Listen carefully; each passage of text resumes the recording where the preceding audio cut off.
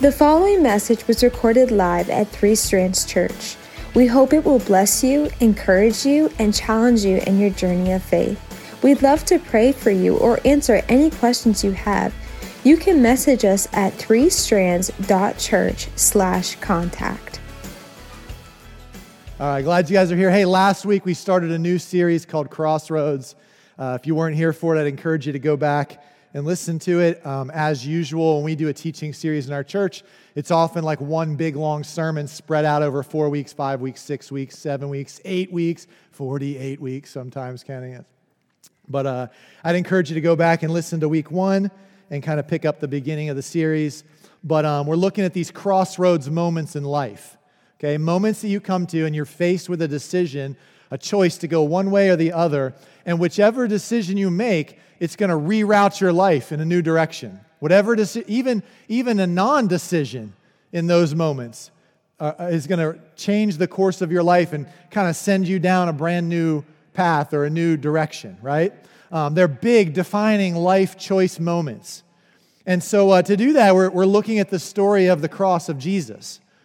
And when Jesus died on the cross, he was surrounded by all these different kinds of people, soldiers and politicians and friends and family members and enemies and all these different kinds of people. And in those encounters with those people, when they came to that cross, they were faced with these exact same type of decisions. And so we're kind of walking through, looking at a different character each week from the story or from the account of when Jesus died on the cross and looking at these crossroads moments because we face the same moments. Now, you won't face each of them just one time. They may come up multiple times in your life, but we all face each of them. And last week's was all about regret. It was the moment of regret, right? And we talked about how do you know when you're at the moment of regret? It's when you come to a decision in life where your choices are down one path is God's way and down the other path is any other way. And a lot of times that comes up in the phrase in our life, I just had to do it that way. I had to do it that way. If I didn't do it that way, I got in trouble. If I didn't do it that way, I'd miss the opportunity. If I didn't do it that way, I'd be stuck alone the rest of my life. And you go with some other way other than God's way, and it leads to regret. And that was the case last week in the story we looked at. We're going to look at the same story again from a different perspective, different angle today. If you want to follow along in your Bible with us, we'll mostly be in Matthew chapter 27 today. The words will also be on the screen, and we'll be a couple other places too, but most of the time we'll be in Matthew chapter 27. So I want to talk with you about the next kind of crossroads moment today. Before I do that, I want to ask you a question. All right? You don't have to answer out loud if you don't want to. Or if you want to, you can, if that makes you feel better. I don't know, but I just want to ask you, have you ever felt pressure in your life? Now, I'm not talking about pressure to hit the game-winning shot or pressure to get a good grade on a test or the type of pressure you apply when you're bleeding and you want it to stop. That's not the kind of pressures I'm talking about. I'm talking about the pressure to make a decision. Have you ever been in that moment where it's like you're in the moment and it's like, the decision has to be made. Like delaying it longer isn't an option anymore. You have to choose. Do you want this job or not? You know what I mean? Do you want a baby or don't you want a baby? You know what I mean? It's like you got to make these decisions. And I've heard a lot of women who have been pregnant over the years talk about that. I don't know, do I want to keep this baby or have an abortion? And it's like this huge decision. And they get to the clinic. And up until that moment before the procedure, they're like, do I or don't I? Do I or don't I? It's like this hard kind of defining moment in their life. And whatever they choose changes the way they think and feel and experience the rest of their existence. It's that kind of a decision I'm talking about. When you get to this fork in the road or this cross in the road, and you can go one way or the other, and it's a pressured moment. There's no delaying it any longer. You have to decide now. That's the kind of pressure I'm talking about. Have you ever been under that kind of pressure? All right, so let me give you an example of kind of where I'm going with this. So there was a psychologist. Her name was Ruth Berenda, if you want to look it up sometime. Ruth Berenda. But she was going to do this social experiment. So she went to a local high school and asked if they could use the high school students to conduct this experiment, which, just for the record, any experiment you want to do, doing it on high school students way better than doing it on one of us. So that's good, right? So they're going to conduct this experiment on a high school classes at this high school. And it was a simple experiment, but they were going to take all the students out of the classrooms, and they did this for a few hundred students, and they broke them into groups of 10. And they had a group of 10 come into the classroom, and then they would leave, and the next group would come in, and they would leave, the next group. So they just did 10 at a time, right? And they gave them a simple instruction. They said, when you come in, there's going to be 3 charts up on the wall, up on the board, blackboard, that's what they used to have. Now it's like a whiteboard, now it's a smart board, I don't know, whatever, some board. And they said, there'll be lines on these charts. And all we want you to do is just sit in the chairs and watch as the teacher points at the lines on the charts. And whenever the teacher points at the longest line on the chart, just raise your hand. That was it. That was the whole experiment, right? So they have them come in, but what they didn't tell one student out of the 10 was that the other 9 they had got together with ahead of time, and they said, listen, whatever you hear, whatever the instructions are, whatever the teacher says or does, when you go in the room, we want you to raise your hand when she points to the second longest line. So all 10 of them come into the room, they sit down, the teacher starts pointing at lines, and she gets to the second longest line, and 9 of the students raise their hand. And the one that wasn't in the know, kind of like they said, every group of 10 pretty much had the same initial reaction.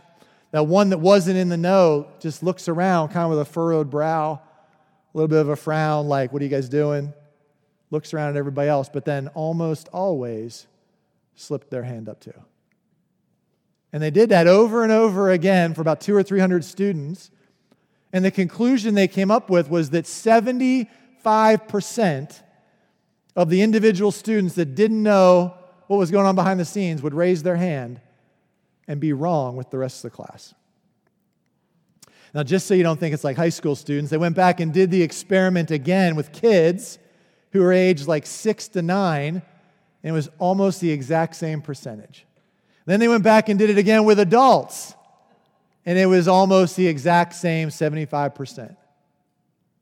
75% raised their hands for the second shortest line. So what can you draw from this study? I kind of walked away with 2 conclusions from this study. You ready? Here's what I got. You ready? The first one is this. Pressure, even if you can't see it, is real. It's a real thing, even if you can't see it, right? And then observation or takeaway from that study number 2, I think I got them both. Yeah. Most people would rather be wrong than alone. Pressure. Pressure makes you do some crazy things. Pressure in my life has made me do some crazy things. I've jumped off some things I shouldn't have jumped off of. I've gone some places I shouldn't have gone. Pressure. You may not be able to see it, but it's a real thing. So today, what I want to talk with you about is the second crossroads moment, the moment of pressure. And it's this kind of pressure we're talking about. So if you're a note taker, just jot down the moment of pressure. That's what we're going to talk about today. And to do that, we're going to go back through this same account of Jesus' crucifixion, but this time we're going to look at the mob, the crowd that surrounded him. At his trials, as he hung on the cross, the crowd that was around him, the mob. And we're going to do something that my wife won't really like because she doesn't usually like this, but we're going to start at the end of the story, and then we're going to kind of go back to the beginning. She doesn't like that. We're watching a movie, and they start at the end, and they flash back. She doesn't like that. She gets very upset with them about that. So she doesn't like, that's true, right? She like vocally says stuff about it. I'm like, all right, I don't even know them, like I didn't do it. But, all right, so we're going to start at the end of the story. And along the way, I'm going to ask you this question. And it's a question I've asked myself several times in my life. Maybe you too have asked yourself this question several times in your life. But here's the question. I'll ask it 3 or 4 times a day. But here's the question. How did I get here? How did I get here? So if you're a note taker, jot that down. It's a good question. Ask yourself that several times this week. How did I get here? And I've been in some low places in my life. I've been with some people I shouldn't have been with. I've sat in some places I didn't want to be. And I remember in many of those moments sitting or standing or looking out at the sunrise or somewhere and just thinking to yourself, how did I get here to this spot in life? And that's the question we're going to ask along the way. So let me read you the end of the story. As the story kind of wraps up, Jesus is about to die on the cross. He's hanging there, and there's this crowd of people around him that is made up of religious leaders and strangers and people from Jerusalem and people traveling from out of town that are just there for that holiday, and family members and friends and enemies and a whole wide assortment of different people. But let me read you the beginning of it. It's in Matthew chapter 7, starting in verse 39. It's actually the end of it, I mean. Here's how it ends. Ready? The people passing by shouted abuse, shaking their heads in mockery. "Look at you now," they yelled at him. "You said you were going to destroy the temple and rebuild it in 3 days. Well then, if you're the Son of God, save yourself and come down from the cross." The leading priests, the teachers of religious law, and the elders also mocked Jesus. "He saved others," they scoffed, "but he can't even save himself. So he's the King of Israel, is he? Let him come down from the cross right now, and we will believe in him. He trusted God, so let God rescue him now if he wants him. For he even said, 'I am the Son of God.'" Oh, can you see the scene? Jesus hanging on the cross. We kind of described all the torture and torment and abuse, physical abuse he had to go through last week, right? And now he's hanging there surrounded by this crowd, this mob. And they're all shouting out different things, making fun of him, mocking him, throwing insults at him. "Hey, Son of God, come down off the cross if you're so powerful. You healed all these other people. Why can't you even heal yourself? Why can't you get off that cross? Go ahead. If you do it, we'll believe in you now." Just making fun of him, mocking him, teasing him, abusing him verbally. Can you see this scene? And I'm looking at this, and everybody seems to chime in. Jews, Romans, people from Jerusalem, people just traveling, passing through. It's weird, like to me, the people just passing by even yell stuff at him. It's like hecklers. And you're just thinking, you don't even know him probably. Some of those people didn't even know him. But they're just yelling insults out at him, some of them. And I'm just reading through that, and I'm thinking to myself, I wonder how we got here. How did it get here? And I wonder if any of those people at any moment stopped, looked around at the scene, and just thought to themselves, how did I get here? I wasn't even planning to do this a day ago. And yet here I stand throwing insults at this guy. How did I get here? How? Here's how. You ready? They came face to face with a moment of pressure. They came face to face with a moment of pressure. And in that moment, they chose the easy way instead of the right way. This is just kind of a side note. If you want to take a note, this is a good note. The easy way is rarely the right way. If it seems too good to be true, it probably is, right? The easy way is almost never the right way. But these people come face to face with this moment of pressure, and they get to choose between the right way and the easy way, and they pick the easy way. So I'm going to show it to you. We're going to back up through it because it's exactly what we do when we're faced with the same moment of pressure. And what I mean by that is you get convinced. You get convinced in your head, whether it's real or just perceived, you get convinced that the majority's right. Or that some subset, some group of people that you follow or that you like or that you admire or that you see on TV or that you follow on TikTok, you get convinced that some subset of the population knows what's best for you. And you buy into it. It's the right thing to do, even though it's really just the easy thing to do. All right, so let me back up, and I want to read you kind of how we got there. Matthew chapter 27, starting in verse 12. But when the leading priests and the elders made their accusations against Jesus, him, if you're a note taker or you're underlining stuff on your Bible or in your Bible app, just underline that phrase, made their accusations. We'll come back to some of these. Made their accusations against him. Jesus remained silent. "Don't you hear all these charges they're bringing against you?" Pilate demanded. But Jesus made no response to any of the charges, much to the governor's surprise. Now it was the governor's custom each year during the Passover celebration to release one prisoner to the crowd, anyone they wanted. This year there was a notorious prisoner, a man named Barabbas. He was in prison awaiting execution for having killed somebody. As the crowds gathered before Pilate's house that morning, he asked them, "Which one do you want me to release to you, Barabbas or Jesus, who is called the Messiah, the Christ, the Savior of your people?" Verse 18 is super awesome. Pilate knew very well that the religious leaders had arrested Jesus out of envy. If you're underlining, here's the second one to underline, that the religious leaders had arrested Jesus out of envy. Out of envy. You guys see the scene that's going on here, right? Pilate brings these two prisoners out, and this huge crowd's gathered around.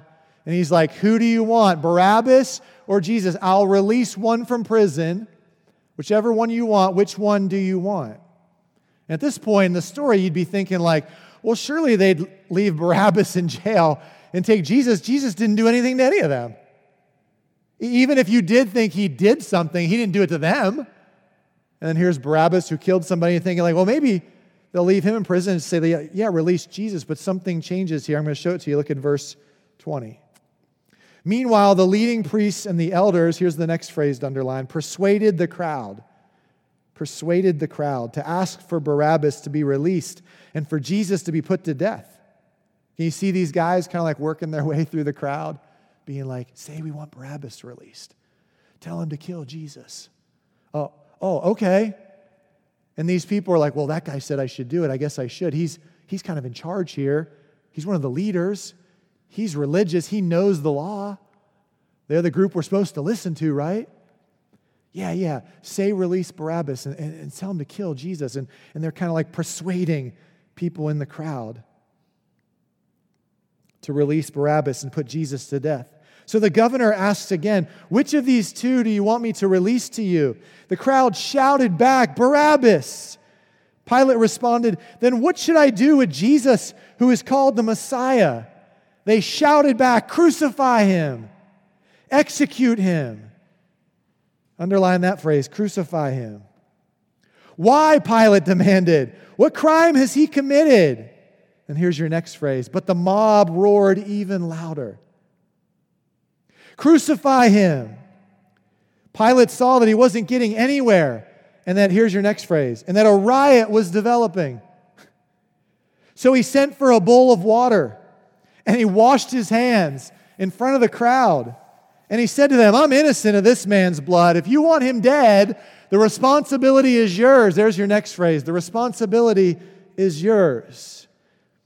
In verse 25, and all the people yelled back, we will take responsibility for his death, we and our children. Goodness, that went downhill quick. That went downhill fast, didn't it? And that's just how it happens for us. Bullying some other kid at school, taking some job we shouldn't take, getting into a relationship we shouldn't be in, whether it's healthy or risky, it doesn't really matter. Acting like a complete fool out in public somewhere, you know.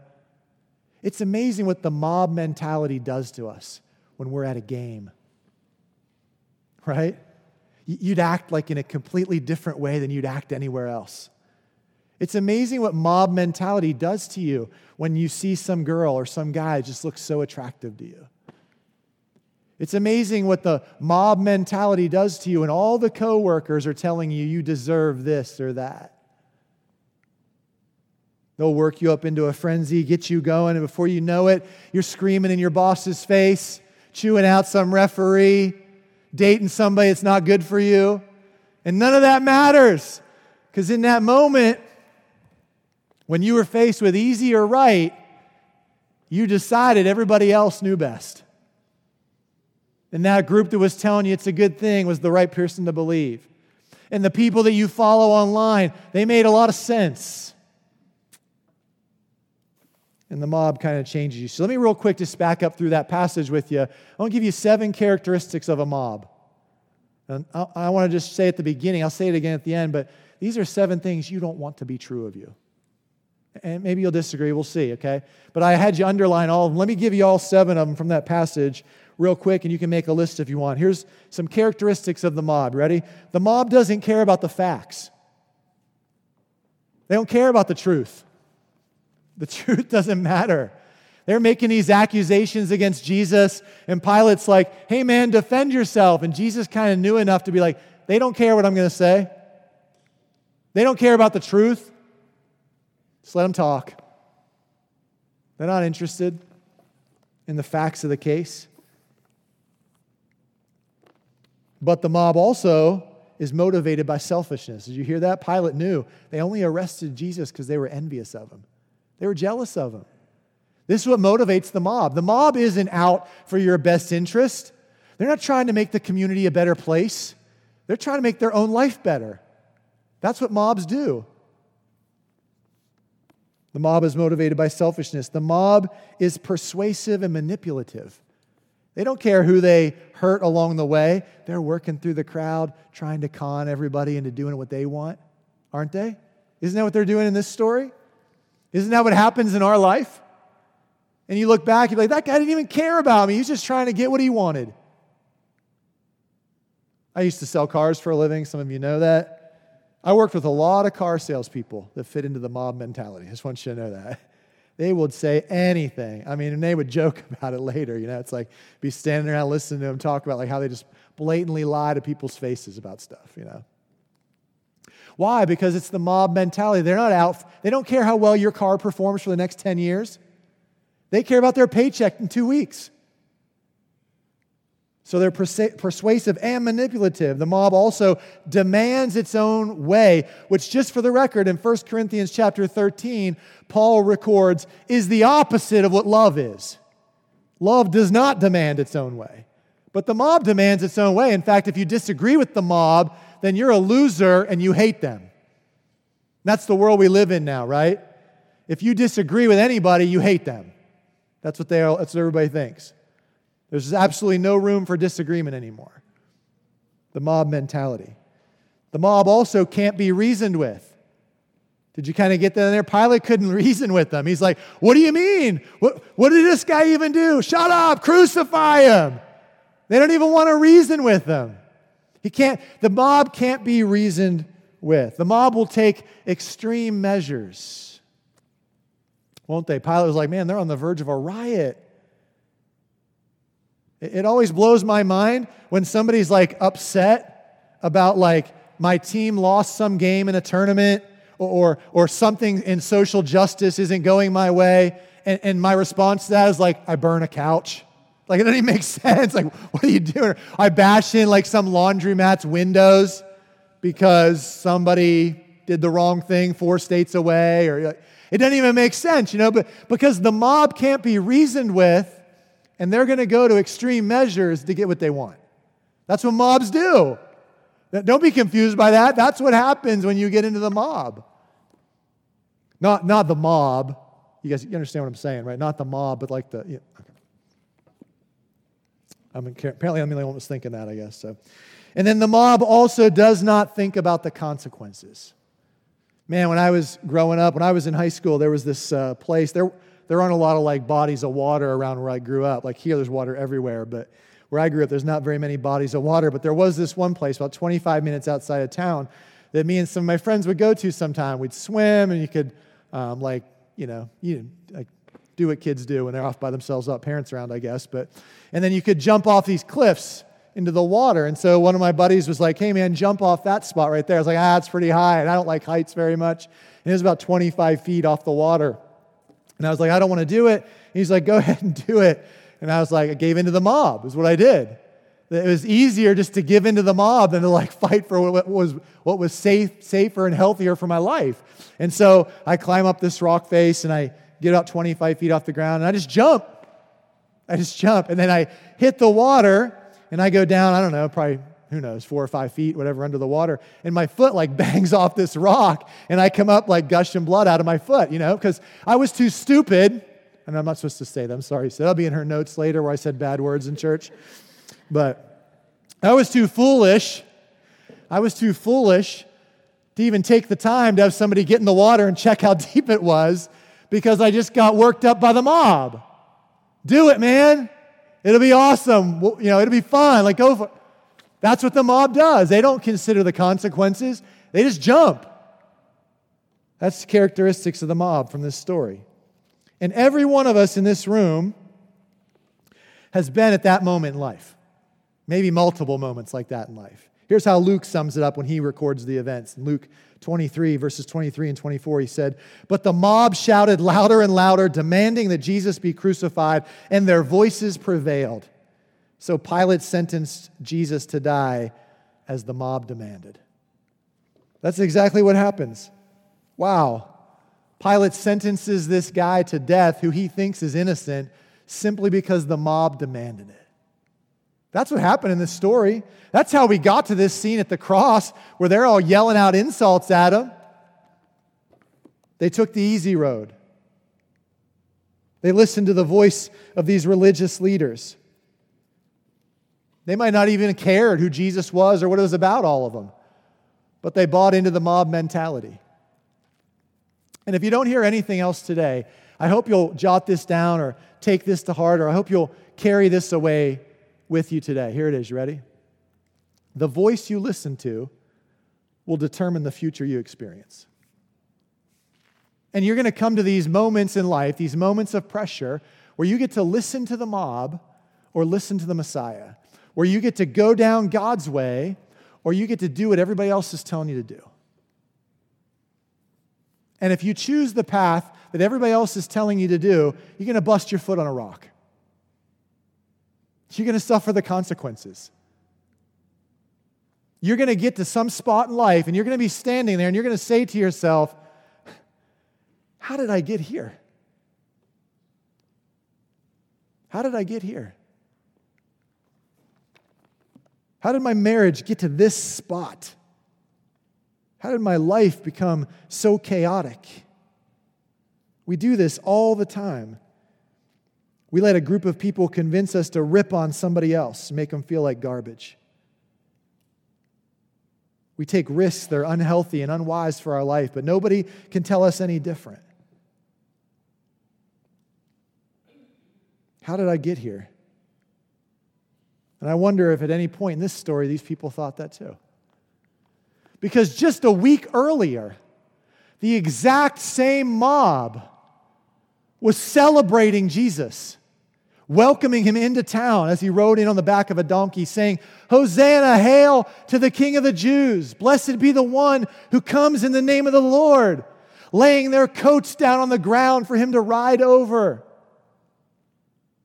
Just a week ago, celebrating him, and now crying out, "Crucify him." How'd you get there? How did this happen? How did I end up in this space where the same ones who cheered him now cry out, "Crucify him"? But that's just how the mob tricks you. It's what they do to you. They deceive you into betraying all your principles and thinking you're doing the right thing when really you're just doing the easy thing. Isn't that what happens? Isn't everybody in the room able to identify some moments like that in their life? And I've seen so many people. I just want to say, if you think what I'm about to say is about you, I promise it's not. Because first of all, we decided to teach this like a year ago, okay? So I didn't even know you were going to be here today when I decided to teach this passage.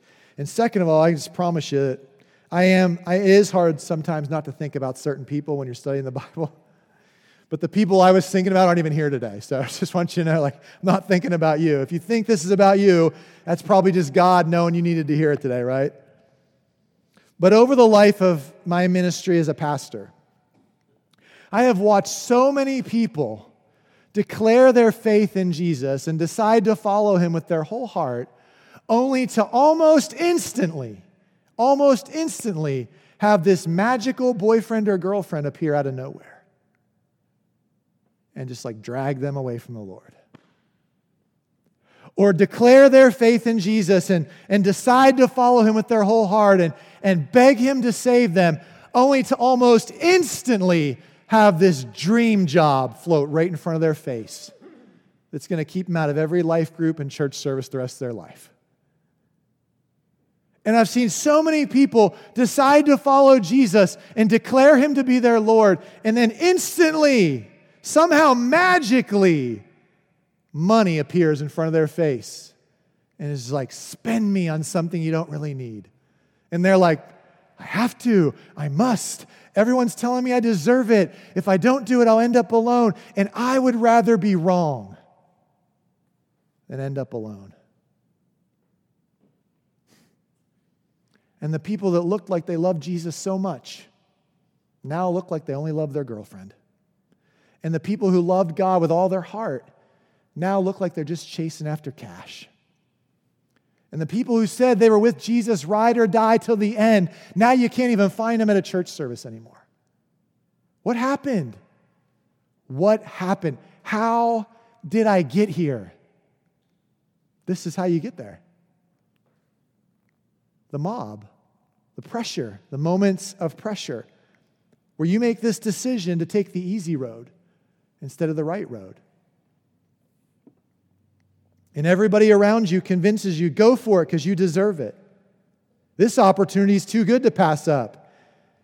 You don't want to end up alone, do you? Hey, you only live once. And you're like, that sounds right. I'm with them. That makes a lot of sense. And you follow the mob down that way. And a year later, people are like, whatever. Let me tell you what I hate the most. I love all you guys, and I want you to follow Jesus and stick with him to the end and all that. I want all that for you. You know what I hate the most about that? Because this kind of selfish, because I'm not Jesus, so I'm kind of selfish sometimes, But what I hate the most about that is that happens a lot at our church. And then one of my kids will come to me and be like, what happened to blank? Fill in the blank with their name. What happened to, I haven't seen them forever. What do I say to them? Yeah, they betrayed Jesus is what I should say to them. I try to be a little bit nicer if I can. But what really happened was they decided to take the God they were cheering for and start screaming, crucify him. That's really what happened. Do I say that to my 7-year-olds? My 8-year-olds? My 9? Do I pull them aside? Yeah, your friends, they hate God's guts. But that's really what happened. They started going with the mob, giving into the pressure instead of sticking with the right thing. And now they've disappeared from the faith. God's not even on their radar anymore. And I'm left to pick up the pieces of innocent little kids being like, what happened to my friends? Well, their parents decided that Jesus sucks, because that's really what happened. That's what we do when we choose to go with the mob instead of the master. I know, Stephanie, I don't want to get angry and be like Brad when he preaches. I don't know where he's at, but somebody told Brad he sounded angry when he preached a couple weeks ago. But I'm just saying, isn't this the reality of what we're doing? What other explanation is there for it? Jesus talked about all of it. It comes up in Matthew, Mark, and Luke, but if you look back at this story, Jesus tells this story of a farmer throwing seed out to 4 different types of soil, and he calls one of them the thorny soil. He said, you throw seeds on this thorny soil, and what happens is the plant life grows up, but the thorns kind of choke it out. And when he explains what that means, he says, this is like the people who hear the good news about Jesus, who hear the gospel of God, and they seem to like it. They seem to accept it, but all too soon, the things the mob throws at them, the things the world offers them, chokes them out. And they die off. John writes it this way in 1 John chapter 2, starting in verse 14. Here's how he describes it. Do not love this world. The world is code, in case you missed that, for the mob. You guys get that, right? That's code for the mob.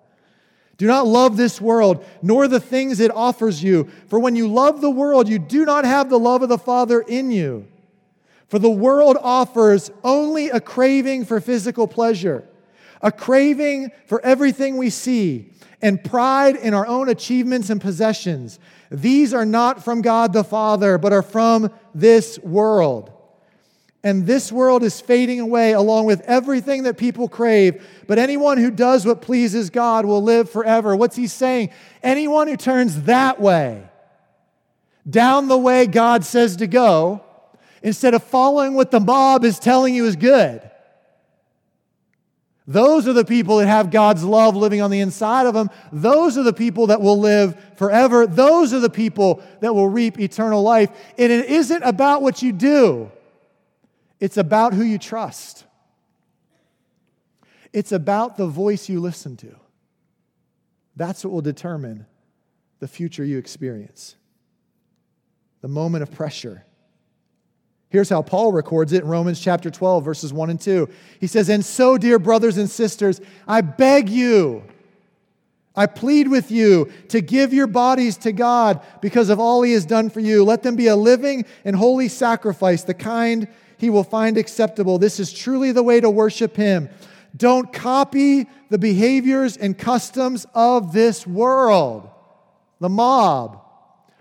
That's code for I don't care if everybody else is doing it.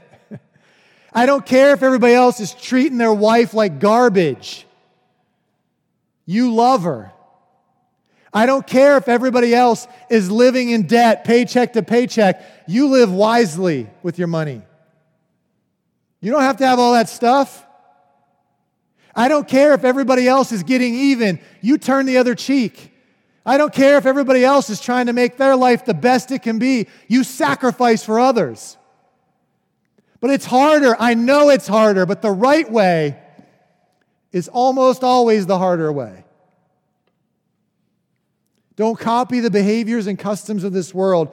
Instead, let God transform you into a new person by changing the way you think. Then you will learn to know God's will for you, which is good and pleasing and perfect. Maybe you, right now, are at a spot in life where you could honestly stop and look at your life and just say, how did I get here? How did I get here? If you're not, you'll be there again. How did I get here? Let's break that down. How did you get to the spot where you were willing to betray Jesus to make your life better? How did you get to the spot where the facts didn't matter anymore? Nobody could confront you on anything without you hating their guts or thinking they hate you. It's going to be your way or the highway. When did it become impossible for anybody else to reason with you without setting you off? When did you start going to extreme measures to get your own way? Deceiving and manipulating, lying to people. When did you start refusing to consider any consequences for the choices you make ahead of time? This is my favorite one, when somebody asks you to pray for something that they already decided to do. Like, what am I praying for? You know what I mean? Like they buy a speedboat that costs more than their house and they can't afford it. And they're like, oh, would you just pray that God would bless this speedboat? I'm like, bless this. What are we praying, that God would make your dreams and wishes come true? Or are we actually asking Him what He wants us to do? That happens all the time. Somebody's like engaged, like, will you pray God's blessing over our marriage? Why don't you ask us to pray about that before you started dating? Maybe they're not even the right person to be with, you know? God's not like Disney World. We're not asking Him to make all of our dreams come true. We're asking Him what He wants us to do. When do we become that person that was willing to cuss and curse out Jesus and yell, crucify Him, and insult Him and abuse Him verbally when He didn't even do anything to us? When? I don't know when it happened for you, but I know it happened at a moment of pressure, a moment when you came face to face with the mob and you started to cry out with your life, crucify Him. I don't know when it happened for each of us in this room, but I do know that you can change all of it with just one word. I'm going to give you the word. You ready? It's not what you think, probably. Here's the word. You ready? Repentance. That sounds like a big church word. Christianese. Tammy, that's like Japanese, but Christian. See what I did there? Okay. Just checking. Check. Teachers don't always know stuff, so you have to check with them. That's like Christianese. I know some of you look at that and you think that's like a big word, church word. Here's what it means. You ready? Here's repentance. I'm going to show you. I'm facing this way. And repentance is when I go, you know what? No more. I'm going to face this way instead. Michael, come here a second. Will you help me for a second? Oh, we matched our outfits for this illustration too, by the way. Just stand right here. Just stand right here, okay? This is not going to be a stretch. This is Jesus, okay? This is Jesus, okay? Just for a second. Repentance just means that you change your mind. That's it. I changed my mind about something. So I look at all the ways I've been going in life, all the choices I've been making, And repentance is when I say, like, no more. I'm going to change my mind about what I've been doing and thinking and saying, and now I'm going to go this way instead. Just change my mind. Now, what keeps a lot of people from real repentance is they think Jesus is over here, right? And they're like all close with them. Stay there, okay? And they think they're like, ooh, the moment of pressure, I'm going to go the easy way. And then, ooh, I'll walk this way away from Jesus. And they get a little further away from Jesus, right? And then they keep walking a little further away. And all of a sudden, now they don't even look like a Christian. All of a sudden, they don't even look like the person they used to be. And they just keep taking step after step away from Jesus. And they think, oh, repentance? That feels so hard. Look how far I've screwed this whole thing up. Like I'm so far away from Him. But that isn't what repentance is.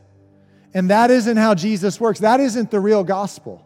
Ready? All right, now this time follow me, okay? This is how it really works. I'm like, Jesus, now I'm going to go with the mob. I take a step. And I'm like, no, I'm just going to do whatever I feel like doing. I take a step. This is awkward, by the way. And you keep walking further and further away from Jesus, doing your own thing, saying things like, I have to do it this way, like last week. Saying things like, everybody says I deserve it, like this week. Saying, if I don't do this, I'll end up alone. I don't want to be alone. Saying, I have to take that job. The opportunity's too good. I never stop to consider what God wants from me. I never pray about it. I never ask anybody else to pray about it.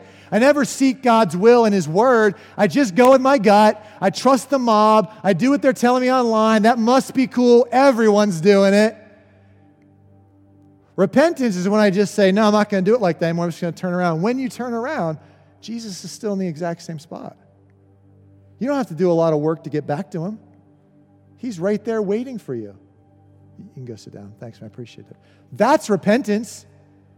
You change your mind, but when you change your mind and turn your direction, God's standing right there waiting to welcome you back. No punishment, no timeouts, no putting you on the shelf for a while. You don't have to earn your way back into our fellowship. When all the stuff is we've said over the years to screw up people's minds. You repent and change the way you've been thinking, and in that moment, Jesus is right there ready to welcome you back home. That's repentance. So I just want to ask you today, if you're in a moment of how did I get here? Is this your opportunity to just turn around, to just change your mind, to just do it God's way instead of the way everybody else is telling you to do it? You can do that. You don't have to have me lead you in a fancy prayer. You don't have to sign any cards. You don't have to come down I don't have to smack you on the forehead, anything like that. Whatever stuff we've done in churches before. You don't need any of that. All you need to do is repent. Repent. Just change the way you've been thinking and turn to Jesus. And in that moment, from the cross, He will still die for you. He will still rescue you. He still rose from the dead for you. He doesn't make you pay Him any penance. He did all that. He doesn't make you earn His favor. He earned all of it. You just repent. You just change the way you think about the way you've been living. And in that moment, He welcomes you home. You can do that right now. We're going to close our service with some prayer and one more song together. I hope during that time you'll just repent. God, I made this decision. It was the wrong decision. I just want to turn around and go the other way. God, I started going this way, but I can see now that was the wrong way to go. I'm just going to turn around and start going your way instead. In that moment, forgiveness, restoration, freedom. Why? Because that's just how good He is. That's just how good God is. And He wants you to know it. You might think you're way over there, and He's like, I love you just like when you were way over here. I don't love you any different. That's how good God is. Can I pray for you? Dear Heavenly Father, there's people in our room right now that need to repent, need to change their mind about some of the things they've done and some of the choices they've made and some of the paths they've walked down. Would you bless them right now, God, with courage, the courage it will take to just say to you, God, I repent. I change my mind about these choices I've made. And from this day forward, I'm following you instead. Will you give them that kind of courage to take that kind of step of faith today, God? In Jesus' name, I pray for that. Amen. What an amazing challenge from God's Word for all of us. We hope you start putting everything you've learned in this session into practice. Be sure to subscribe to the 3SC podcast so you'll never miss any new content. Thanks for listening.